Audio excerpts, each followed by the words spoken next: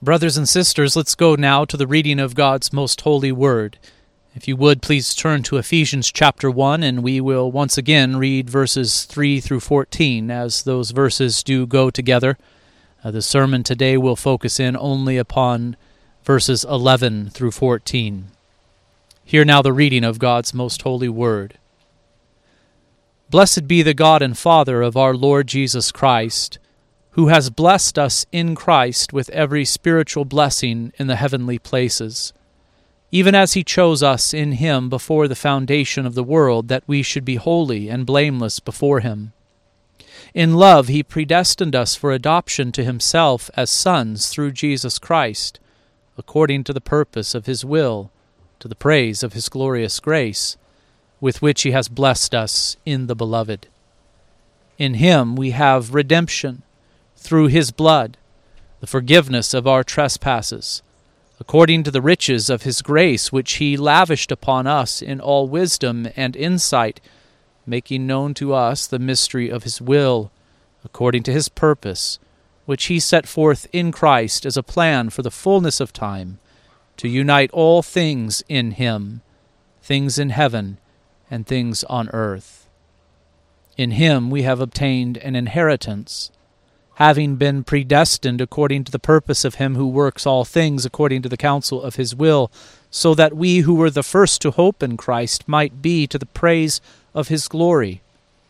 In him you also, when you heard the word of truth, the gospel of your salvation, and believed in him, were sealed with the promised Holy Spirit, who is the guarantee of our inheritance until we acquire possession of it, to the praise of his glory.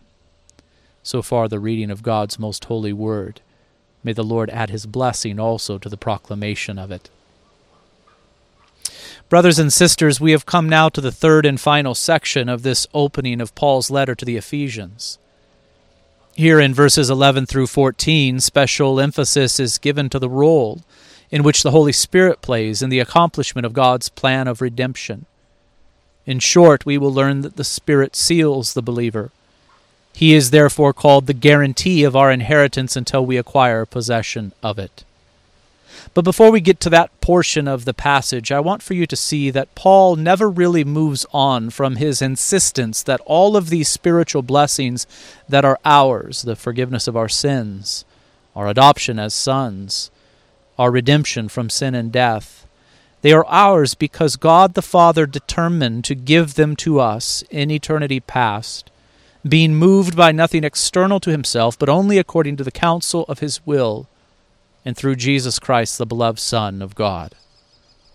In other words, though it is true that this text is divided into three sections, with emphasis given, first of all, to that which the Father has done, he chose us in Christ, and secondly, to that which the Son has done, he has redeemed us by his blood, and thirdly, to what the Spirit has done, he has sealed us as a guarantee of our inheritance. Never does Paul leave that originating act of the predestinating of the Father, nor the mediating act of the Son behind. Instead, he carries those truths along throughout this text and makes constant reference to them so that we might continue to marvel at the glory of the grace of the triune God as manifested in his plan of redemption. At first glance, verse 11 might seem like a plain repetition of what was said earlier in verse 5. In verse 5 we read, he, that is the Father, predestined us for adoption to himself as sons through Jesus Christ according to the purpose of his will. Again, that is verse 5 of Ephesians 1. And here in verse 11 we read, in him, in Christ, we have obtained an inheritance, having been predestined according to the purpose of him who works all things according to the counsel of his will. These two verses sound very similar. They both make reference to the predestinating or predetermining act of the Father, and they both insist that God predestined being moved, if you will allow me to use that term, only by his own will and not by things external to himself. But verses 5 and 11 differ in two ways. 1, verse 5 has our being predestined to adoption as sons in view, whereas verse 11 has predestination to what the ESV translates as an inheritance in view. 2, and even more significantly, verses 5 and 11 differ in that while the us in verse 5 refers to all who will believe upon Christ and thus to be adopted as sons of God, the us in verse 11 refers more specifically to those who, and I quote, were the first to hope in Christ. Look for a moment at verse 12. There we read, so that we who were the first to hope in Christ might be to the praise of his glory. And now look at verse 13. In him you also, Paul says, when you heard the word of truth, the gospel of your salvation, and believed in him, were sealed with the promised Holy Spirit. I draw your attention to these things in the introduction to this sermon because we will miss one of the main points of this passage entirely if we fail to recognize that this is not a straightforward repetition of what has been said earlier regarding our predestination to adoption as sons through Christ and according to the will of the Father. Something more nuanced is going on here. Paul is here in this passage distinguishing between those who were the first to hope in Christ and his audience, that is to say, the Ephesian Christians, signified by the phrase, in him you also, at the start of verse 13. And so why this distinction? Well, as we will see, this distinction is here not so as to emphasize differences between the two groups, but rather their unity in Christ Jesus. And with that said, let us now take this passage one phrase at a time. The first line of verse 10 says, in him we have obtained an inheritance. The in him is yet again a reference to Christ Jesus. It is one of the 13 references to him found in this passage. And I think that you probably get the point by now. Any spiritual blessing that is ours only in or through Christ Jesus. The Father determined to give us the spiritual blessing. He is the source of all blessing, therefore, but he also determined to give it in him, that is to say, in the Beloved, and through his mediation. For there is one God and there is one mediator between God and men, the man Christ Jesus, who gave himself as a ransom for all, which is the testimony given at the proper time. This entire passage is here emphasizing what Paul says in 1 Timothy 2, 5 through 6, as I just quoted that text, that everything we have in Christ, God's entire plan of redemption, and all of the benefits that come to us within it are mediated through Christ Jesus. In him, in him, in him is the repeated refrain. As I have said, the we here in verse 10, in him we have obtained an inheritance, refers not to all Christians generally, but specifically to those who were the first to hope in Christ. Clearly, Paul considered himself to be a part of that group. He was one of the first to hope in Christ. And here Paul teaches that those first Christians, those who were the first to hope in Christ, obtained what the ESV calls an inheritance. What does he mean by this? Well, I think it is clear that there is some difficulty in translating the Greek word that is here rendered as obtained an inheritance. The NET Bible translates the word like this: in Christ, we too have been claimed as God's own possession, since we were predestined according to the purpose of him who accomplishes all things according to the counsel of his will. And so instead of obtained an inheritance, the NET says, we too have been claimed as God's own possession.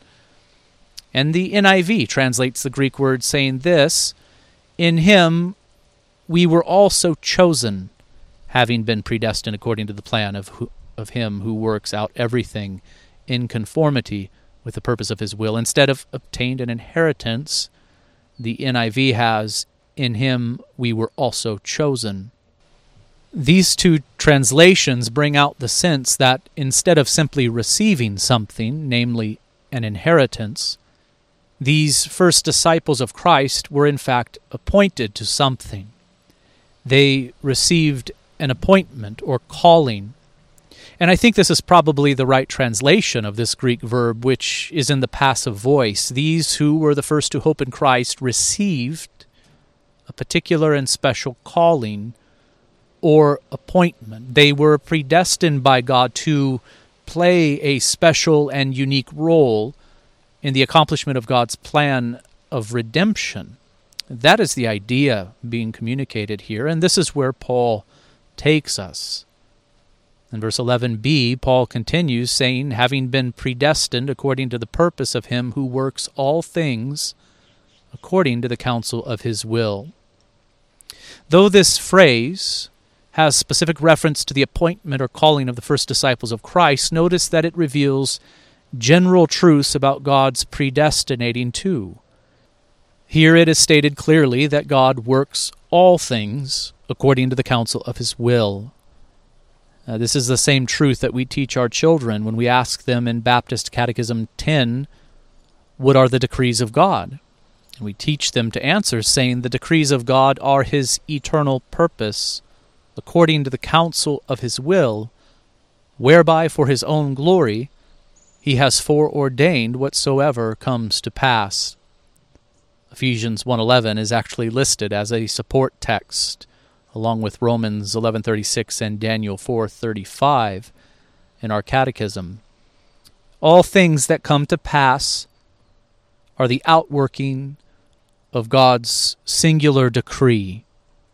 And here in Ephesians 1:11, Paul does again identify what motivated or moved God to decree or predestine as he did. Twice in this short passage we read the words according to. Those who were the first to hope in Christ were predestined to their appointment according to the purpose of God. And this is the God who, we are told more generally, works all things according to the counsel of his will. There are many Christians who will admit that God has predestined or foreordained whatsoever will come to pass. This they must do if they claim to believe the Scriptures, for the Scriptures are so clear and frequent in their use of these terms. But some, because they are far more concerned with teaching human freedom, or at least their version of it, than they are with acknowledging the freedom of God to do as he wishes with his creation, will say, well, sure, God predestinated, but he predestinated according to what he foresaw would happen. In other words, they assert that predestination is not so much God determining in and of himself what will happen, but rather God observing what will happen, because he is, after all, omniscient and knows the beginning and the end, and then decreeing what he decrees based upon what he observes. This is actually a very popular view today. It takes different forms. But in all its forms, this view is thoroughly unbiblical. And I will give you only 3 reasons why it is unbiblical for the sake of time. 1, nowhere do the Scriptures teach this. Yes, the Scriptures teach that God is omniscient. He sees the future with perfect clarity. The future is to him as clear as the past and the present. But this does not mean that God is a passive observer of human history. Rather, what the Scriptures teach is that God knows the future because he has decreed it.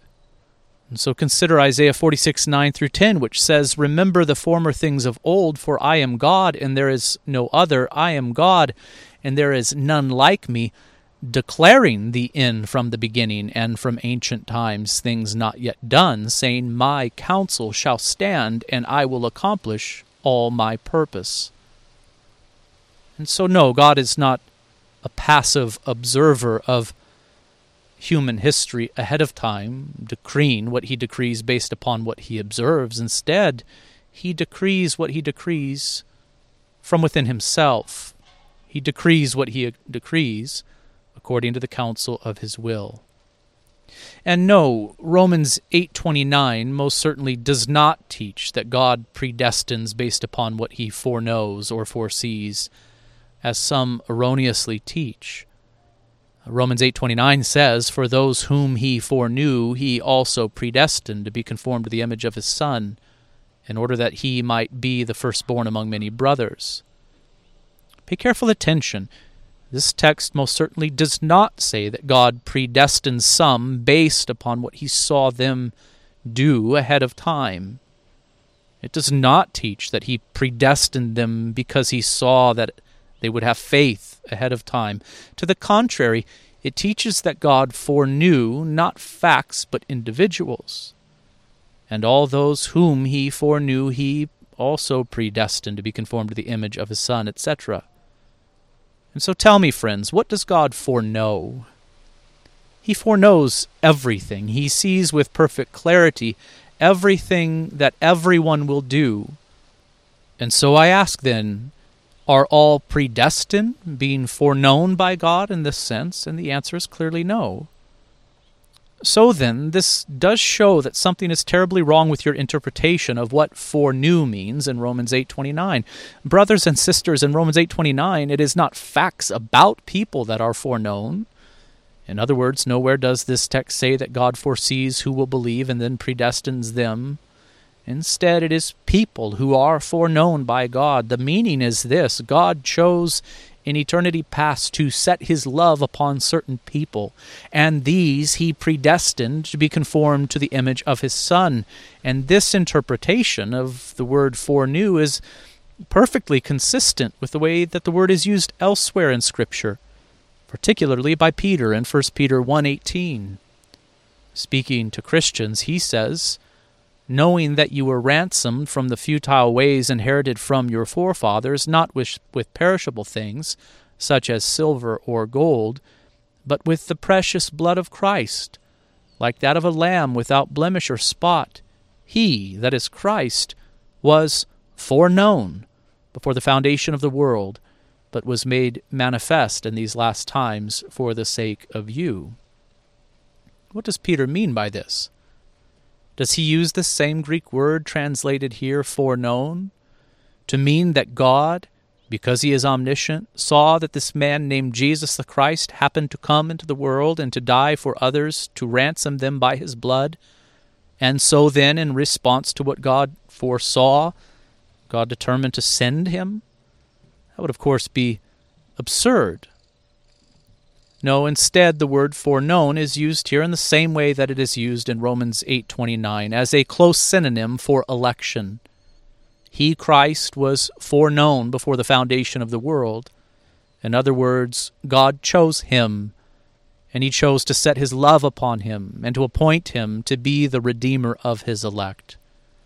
And so too, when Romans 8:29 says, for those whom he foreknew, he also predestined to be conformed to the image of his Son, it does not speak of God's omniscience, but of his unconditional election of some in eternity past. For those whom he foreknew, he also predestined to be conformed to the image of his Son. And those whom he predestined, he also called. And those whom he called, he also justified. And those whom he justified, he also glorified. That is Romans 8:29 through 30. And so there is that unbreakable chain of redemption. All who were at first foreknown by God will also in time be called, justified, and glorified in the end. Nowhere do the Scriptures teach that God predestined according to what he foresaw. 2, this view that God predestinated according to what he in his omniscience foresaw is incompatible with the word predestined. The word means to determine ahead of time. But according to this foreknowledge view, as it is often called, God doesn't determine anything. He only foresees and then responds to the choices of his creatures. So I ask you, according to this scheme, who is it that determines what will happen? It is not God, but it is the creature. If this is true, then why does Paul say again and again in this passage that it is God who predetermines and chooses? This foreknowledge view in all of its forms, Molinism included, makes man to be the determiner and not God. 3, Paul not only teaches that God predestined, he also addresses the question according to what? In other words, he addresses the question, what moved God to predetermine as he did? And the answer is very consistent throughout this passage and also in others. God predestined, we are told, according to his purpose, according to the counsel of his will. In other words, he did not predestinate being moved by things external to himself. No one whispered in the ear of God saying, I think you should do this. Nor did he look down the corridors of time to see what man would do, so that he might predestinate according to what he foresaw. The Scriptures nowhere teach that, but instead say again and again that God predetermined what he predetermined according to his own will. Again, Ephesians 1:5, he predestined us for adoption to himself as sons through Jesus Christ, according to the purpose of his will. Ephesians 1:7, in him we have redemption through his blood, the forgiveness of our trespasses, according to the riches of his grace. Ephesians 1:9, God has made known to us the mystery of his will, according to his purpose, which he set forth in Christ. And Ephesians 1:11, in Christ we have obtained an inheritance, having been predestined according to the purpose of him who works all things according to the counsel of his will. Paul deals with this doctrine of predestination in Romans 8 through 11. And near to the end of Romans 11, he bursts out in praise, much like he does here in Ephesians 1, saying, "Oh, the depth of the riches and wisdom and knowledge of God! How unsearchable are his judgments, and how inscrutable his ways! For who has known the mind of the Lord, or who has been his counselor, or who has given a gift to him that he might be repaid? For from him and through him and to him are all things. To him be glory forever. Amen." Brothers and sisters, I'm convinced that Christians have real trouble with the doctrine of predestination, not because the Scriptures are unclear on this point. Neither is it simply that their doctrine of salvation is out of sorts. More fundamentally, they have a distorted view of God. They fail to recognize that God is not like us in some very important ways. He is above us. His judgments are unsearchable, his ways inscrutable. You and I are wise to seek counsel when making decisions, but not so with God. For who has known the mind of the Lord, or who has been his counselor, Paul asked, and the answer is no one. Or who has given a gift to him that he might be repaid? Again, no one has given anything to God that obligates God to give back to them. To the contrary, from him and through him and to him are all things. It is not just our doctrine of salvation that needs work, friends. If this doctrine of predestination is troubling to us, it is first and foremost our doctrine of God. Is he God or is he not? Is he the source of all things, or are we the source of all things? Does he determine, or do we? Paul again and again is driving this point home. He wants us to see that God predestined according to the counsel of his will. As stated yet again, Paul does not leave the question according to what unanswered. What moved God to predestinate as he did? Again, the answer, nothing external to him, not the counsel of another, not what he foresaw, certainly not the choices of his creatures considered ahead of time. Instead, God predestined according to his own purpose, for he is the one who works all things according to the counsel of his will. I think we are to notice that this text says all things.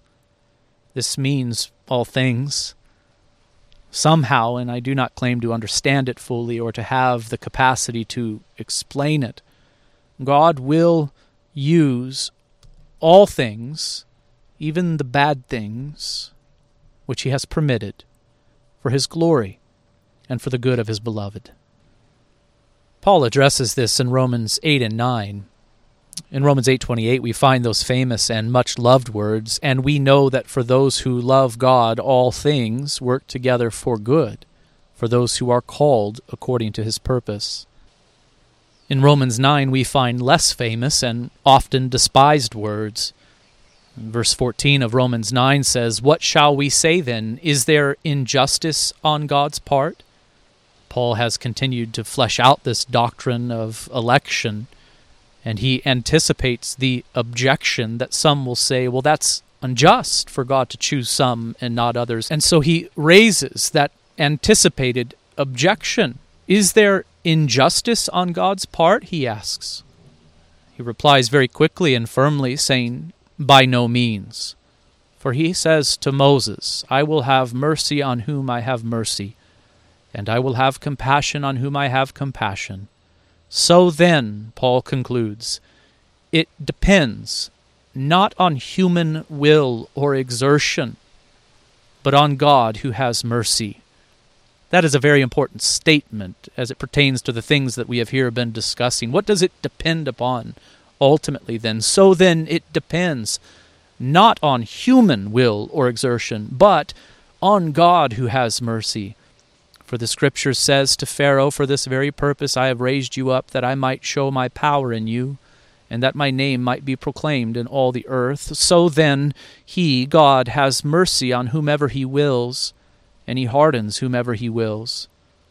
You will say to me, then, why does he still find fault? So here Paul anticipates another objection, for who can resist his will? Paul replies again quickly and firmly, but who are you, O man, to answer back to God? Will what is molded say to its molder, why have you made me like this?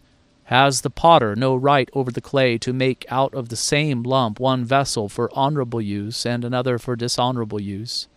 What if God, desiring to show his wrath and to make known his power, has endured with much patience vessels of wrath prepared for destruction, in order to make known the riches of his glory for vessels of mercy, which he has prepared beforehand for glory, even us whom he has called, not from the Jews only, but also from the Gentiles. As I have said, and again I do not claim to understand it fully or to have the capacity to explain it, God will use all things, even the bad things which he has permitted, for his glory and for the good of his beloved. This touches upon the so-called problem of evil. And perhaps you have noticed that Christians who are opposed to the doctrines that I have here presented sometimes like to press those of us who are of a Calvinistic or Reformed persuasion with this so-called problem of evil, saying, if it is true that God works all things according to the counsel of his will, then what about evil? What about the fall of man into sin? What about all of the evils that we see in the world? Now, I don't deny that this is a difficult question. And in general, I will say what I have said before. We must acknowledge that God works all things to the counsel of his will. The Scriptures teach this plainly. And that somehow God will use all things, even the bad things, which he has permitted for his glory and for the good of his beloved. But if you are a Christian who scoffs at the doctrine of predestination, let me put two questions to you. One, what do you do with all of these passages that teach predestination? If you believe the Bible, what do you do with them? And two, what do you do with the so-called problem of evil? If you believe in the God of Scripture, a God who is good, a God who is all-knowing, all-powerful, then the problem of evil is a problem for you too.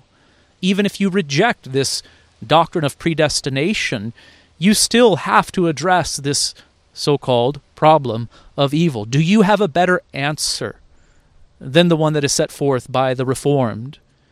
Do you have a better answer than the one summarized within chapters 3 and 5 of our Confession of Faith? And no, blaming evil entirely on the free will of the creature will not get you very far. Not if you wish to maintain that God is omniscient. At some point you must say what we say, if you are to be biblical, that God, the good creator of all things, in his infinite power and wisdom, doth uphold, direct, dispose, and govern all creatures and things, from the greatest even to the least, by his most wise and holy providence, to the end for which they were created, according to his infallible foreknowledge and the free and immutable counsel of his own will, to the praise of the glory of his wisdom, power, justice, infinite goodness, and mercy. You also must add this, I think, if you are to be biblical, that the almighty power, unsearchable wisdom, and infinite goodness of God so far manifest themselves in his providence that his determinate counsel extendeth even to the first fall, and all other sinful actions both of angels and men, and that not by a bare permission, which also he most wisely and powerfully boundeth, and otherwise ordereth and governeth in a manifold dispensation of his most holy ends. Yet so, as the sinfulness of their acts proceedeth only from the creatures, and not from God, who being most holy and righteous neither is nor can be the author or approver of sin. This is the Second London Confession, chapter 5, paragraph 4. And so, Christian, I am asking you this: if this is not your position, if this is not your answer to the question of the problem of evil, then what is your answer? Do you have a better one that is more biblical than this? Now, having discussed the general principle that is set forth in Ephesians 1:11, that God works all things according to the counsel of his will, let us now return to the text and remember that Paul is here giving special consideration to the appointment that those who were the first to hope in Christ were predestined to receive. Again, verse 11, in him we have obtained an inheritance, or I think better yet, an appointment, having been predestined according to the purpose of him who works all things according to the counsel of his will, so that we who were the first to hope in Christ might be to the praise of his glory. Here Paul is drawing special attention to the role played by those first disciples of Christ in the outworking of God's plan of redemption. We are to remember that these first disciples of Jesus, of whom Paul was one, were all Jews. They were of the Hebrew people. They were children of Abraham according to the flesh. And Paul is here saying that they, that is, those who were the first to hope in Christ, were predestined in Christ to play a special role in God's plan of redemption. They were to be to the praise of God's glory, he says. And what was their special appointment all about? Well, I think we find a clue in verse 13 when Paul says, in him you also, when you heard the word of truth, the gospel of your salvation, and believed in him, were sealed with the promised Holy Spirit. Here in this passage, Paul is making a distinction between those Jewish converts who were the first to hope in Christ and those Gentile converts who had heard the word of truth, the gospel of their salvation, from them. This distinction between Jew and Gentile is made, as I have said before, not to create division within the church, but instead to promote unity within Christ's church. And you should know that this was, in fact, a problem within the early church. Jews and Gentiles were not unified. But here, when Paul writes to the Ephesians, and by way of extension to the rest of the churches in Asia Minor, who were largely made up of Gentile or non-Jewish Christians, he set out to show that in Christ they are one. The Jews, who were the first to hope in Christ, had a special role to play in God's plan of redemption. They were God's chosen people under the Old Covenant. To them, the promises that were made to their forefathers were entrusted. The prophets came from them, and so did the Christ in the fullness of time. And so they were a special and privileged people, therefore. But what was their mission? What was their appointment? What was the purpose of God for them? His purpose was, from the beginning, that through them the gospel of Jesus the Christ would go to the nations. You haven't forgotten what was said to Father Abraham when God first called him, have you? Now the Lord said to Abram, go from your country and your kindred and your father's house to the land that I will show you, and I will make you a great nation, and I will bless you and make your name great so that you will be a blessing. I will bless those who bless you, and him who dishonors you I will curse. And lastly, and in you all the families of the earth shall be blessed. And what appointment did Christ give to his Jewish apostles as he prepared to ascend to the Father? He said to them quite clearly, "All authority in heaven and earth has been given to me. Go therefore and make disciples of all nations, baptizing them in the name of the Father and the Son and the Holy Spirit, teaching them to observe all that I have commanded you, and behold, I am with you always to the end of the age." How did the apostles of Christ, and especially Paul, who was known as the apostle to the Gentiles, view themselves? They viewed themselves as having a special obligation, a special calling to testify to the world concerning the good news of Jesus the Christ. That is what Paul is alluding to here. He is distinguishing between the first Jewish converts and the later Gentile converts, not to bring division, not to claim that one is superior over the other, but to bring unity. And where is this unity found? I want for you to pay close attention to this. Their unity is found, our unity is found, not in the flesh, but in the Spirit. Listen again to Paul's words in verse 13. "In him you also," you predominantly Gentile Christians living in Ephesus, "in him, in Christ, you also, when you heard the word of truth, the gospel of your salvation, and believed in him, were sealed with the promised Holy Spirit." Paul is here making a distinction between the Jew and Gentile Christians, those who first trusted in Christ and those who would trust in him later through their word, in order to emphasize what they have in common. In him, you also were sealed with the promised Holy Spirit. Why are Jew and Gentile Christians one in Christ? Paul establishes the reason early in his epistle. They are one because both were sealed with the Holy Spirit of promise. Both were united to Christ by faith, by the work of this Holy Spirit. And this is huge. The implications of this are far-reaching. Our union in Christ is not in any way fleshly or earthly. Our union is based not upon race or ethnicity, natural birth or genealogy, wealth, education, or social status.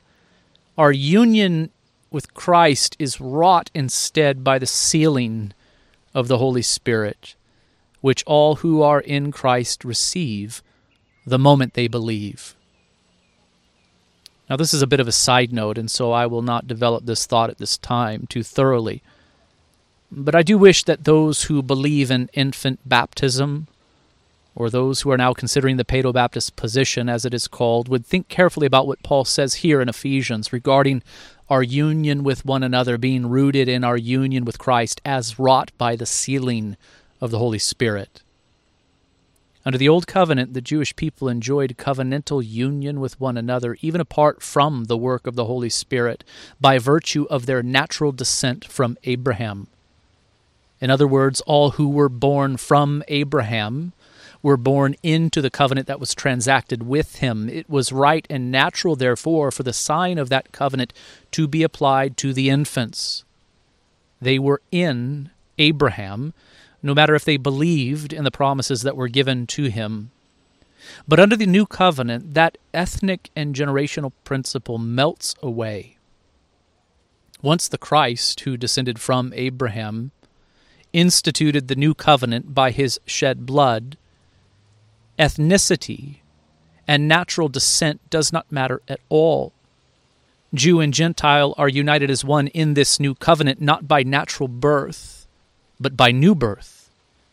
When they believe, they are sealed with the Holy Spirit of promise, united in Christ by faith, and have equal share in the inheritance. And here is why it is only appropriate to give the sign of the new covenant to those who believe.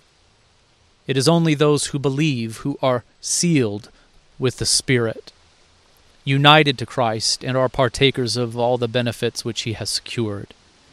Stated differently, who your parents or grandparents are matters not a lick under the new covenant. Those who are born to a believing parent or parents are in a privileged position, given that they are in close proximity to the gospel. In that sense, they are sanctified.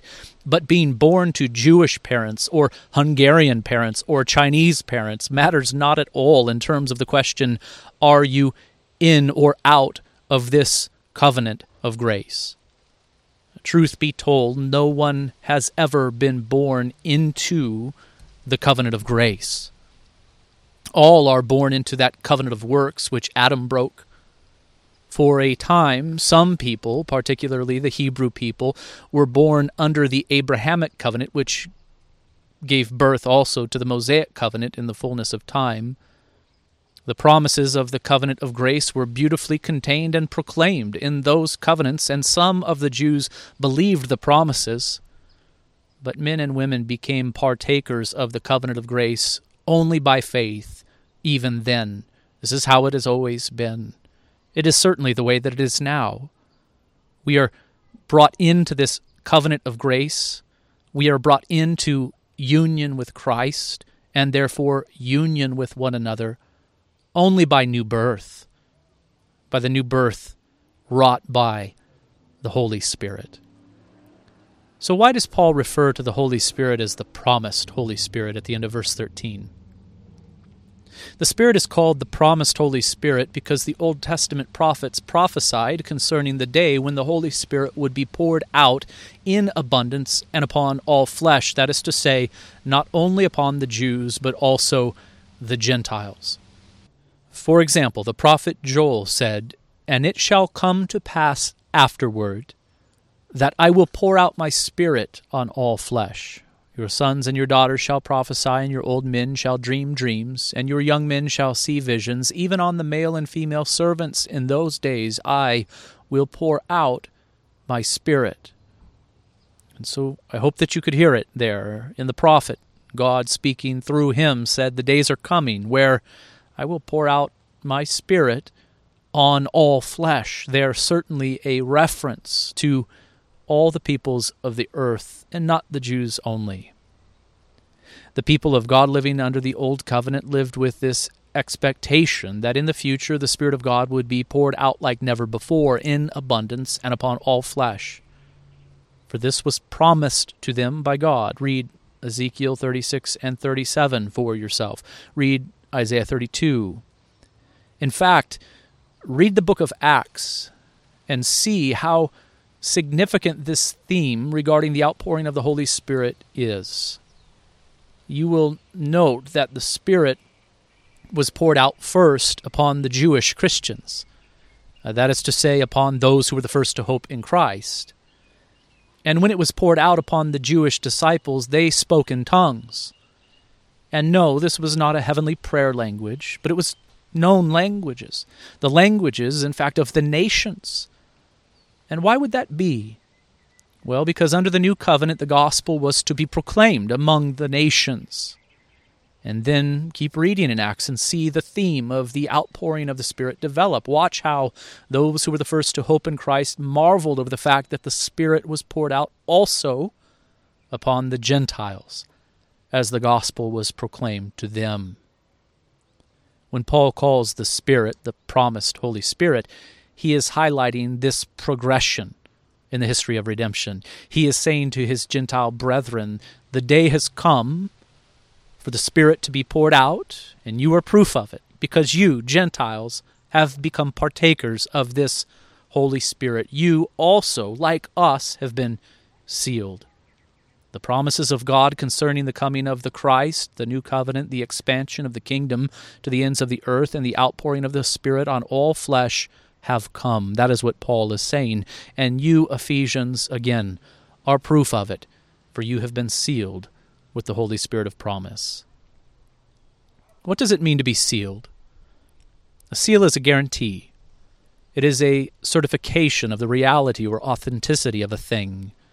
And when Paul says that we are sealed with the promised Holy Spirit, he is saying that God has put his mark on us by the Spirit. God has certified the authenticity of our salvation by sealing us with the Spirit. Water baptism, by the way, is the visible and sacramental sign of this invisible work.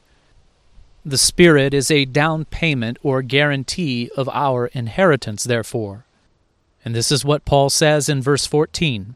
Speaking of the Spirit, he says, who is the guarantee of our inheritance until we acquire possession of it. The word translated inheritance here is different than the one translated as inheritance earlier in this text. We will have the fullness of our inheritance in the new heavens and new earth.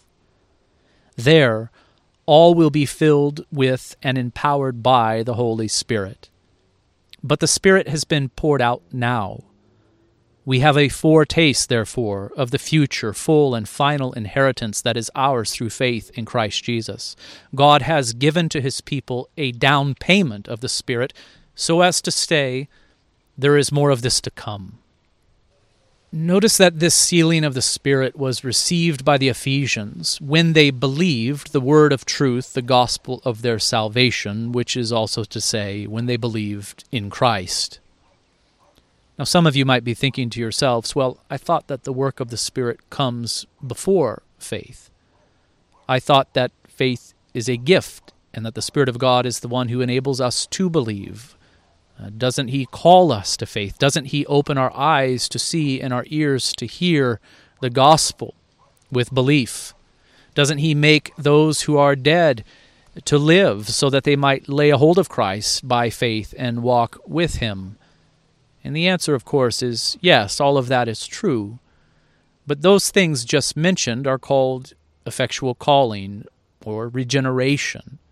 Those are also works of the Holy Spirit, and those works do precede faith. But here we are talking about sealing.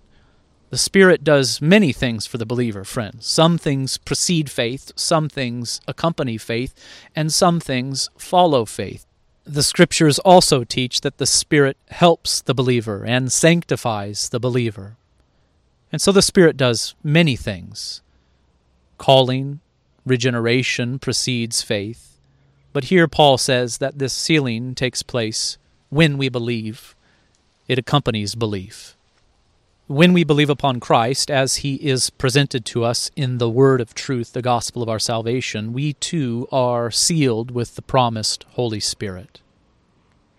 By the way, with all of this predestination and election talk, I want for you to notice that Paul, in the same passage, makes mention of the preaching of the gospel of truth and also of faith.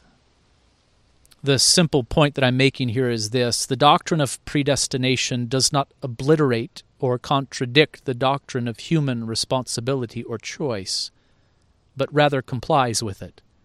God has predestined some to adoption as sons, but those who are predestined only come to have the adoption of sons, along with every other spiritual blessing in Christ, through the means of the preaching of the gospel and received by faith. And that brings us back to the beginning of verse 13 and the words, "In him you also." Again, the reason Paul makes a distinction between those who were the first to hope in Christ and the Ephesians who believed later and through their word.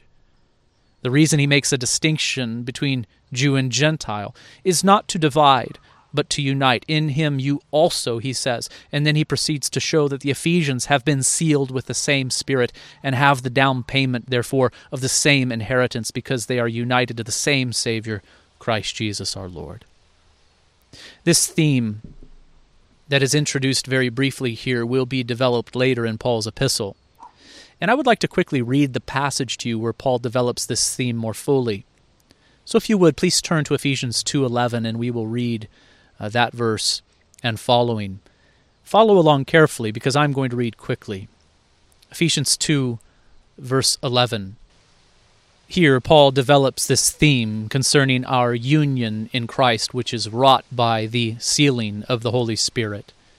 He says, "Therefore remember that at one time you Gentiles in the flesh, called the uncircumcision by what is called the circumcision, which is made in the flesh by hands, remember that you were at that time separated from Christ, alienated from the commonwealth of Israel and strangers to the covenants of promise, having no hope and without God in the world.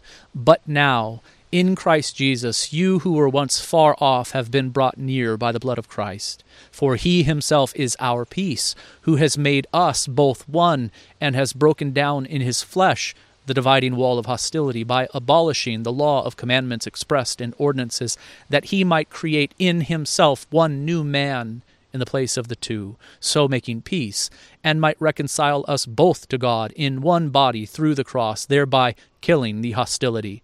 And he came and preached peace to you who were far off, and peace to those who were near. For through him we both have access in one Spirit to the Father. So then, you are no longer strangers and aliens, but you are fellow citizens with the saints and members of the household of God, built on the foundation of the apostles and prophets, Christ Jesus himself being the cornerstone, in whom the whole structure, being joined together, grows into a holy temple in the Lord. How beautiful that is, brothers and sisters. We'll consider that passage in detail once we come to it, but here I want for you to see that Paul introduces a theme, unity in the inaugurated new creation, and he will develop that theme even more fully in the passages to come. And this is the doctrinal basis for Paul's application. When he says, I, therefore, a prisoner of the Lord, urge you to walk in a manner worthy of the calling to which you have been called, with all humility and gentleness, with patience, bearing with one another in love, eager to maintain the unity of the Spirit in the bond of peace. This is what Paul is exhorting us to do, to be at peace with one another, to have unity within Christ's church. And what is the theological basis for our unity? Well, here Paul refers to it as the unity of the Spirit, the unity that is wrought by the promised Holy Spirit. Notice lastly that all of this is said to be to the praise of the glory of God. Friends, let us not forget Paul's purpose for writing this letter.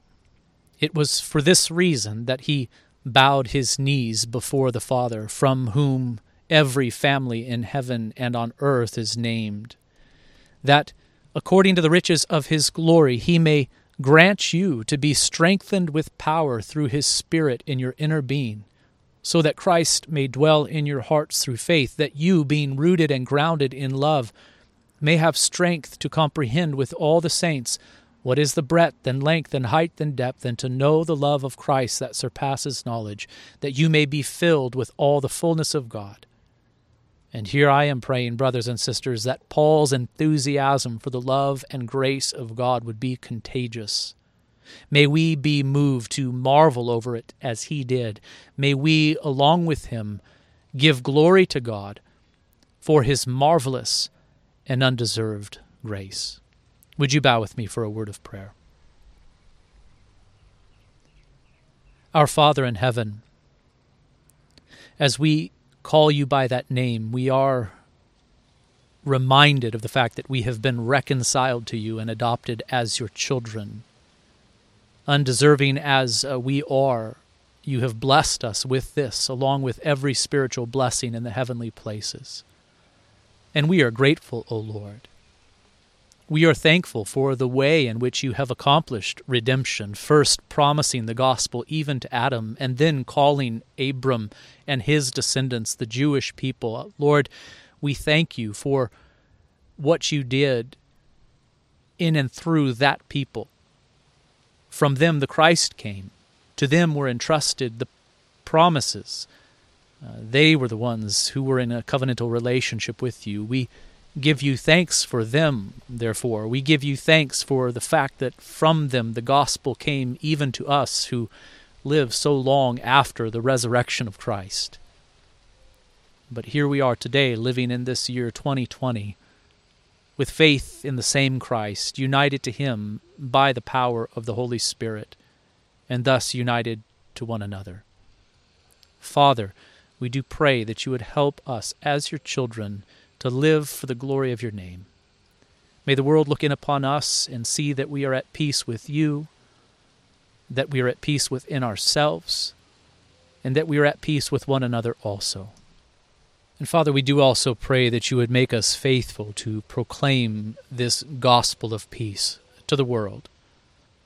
We pray that you would make us ready and willing and able to speak of Christ, and that this gospel would go forth with the power of the Holy Spirit. We know that it must if any are to be saved, and we are asking, Lord, that you will do that work in and through us. Father, we pray that your kingdom would be advanced in this world. We pray that your church would be built up strong and true and pure. Father, we pray that you would help us even in this time to be ready to give a reason for the hope that is within us. Father, may it be so that our hope is evident, and then help us to be ready to give a reason for it, Lord, as you give us opportunity. Father, we do pray that you would provide for the needs of your saints at this time. We pray for our government, that you would give them wisdom. Father, we pray for those in our community, that you would sustain them as they provide essential services, protect especially our healthcare workers at this time. Father, we pray for the health of the members of our congregation. Lord, keep us free from illness, we pray. For those who are ill, we pray that you would raise them up quickly. Father, help us to love and care for one another in this time of need. And Father, I do also pray for those who are unemployed at this time or underemployed. I pray that you would provide your people with good and honest work, where they can bring glory to you through the accomplishment of it, work that will enable them to provide for themselves and their families. Lord, go before your people. Give us this day our daily bread is our prayer, O Lord. And Lord, would you forgive us of our sins, and help us always to forgive those who have sinned against us. I do pray, Father, that you would free us from all bitterness. Make us willing to forgive just as we have been forgiven, if it is not so within us, Lord. Father, we pray that you would lead us day by day in paths of righteousness for our good and for your name's sake above all else. It's in the name of Christ we say these things. Amen.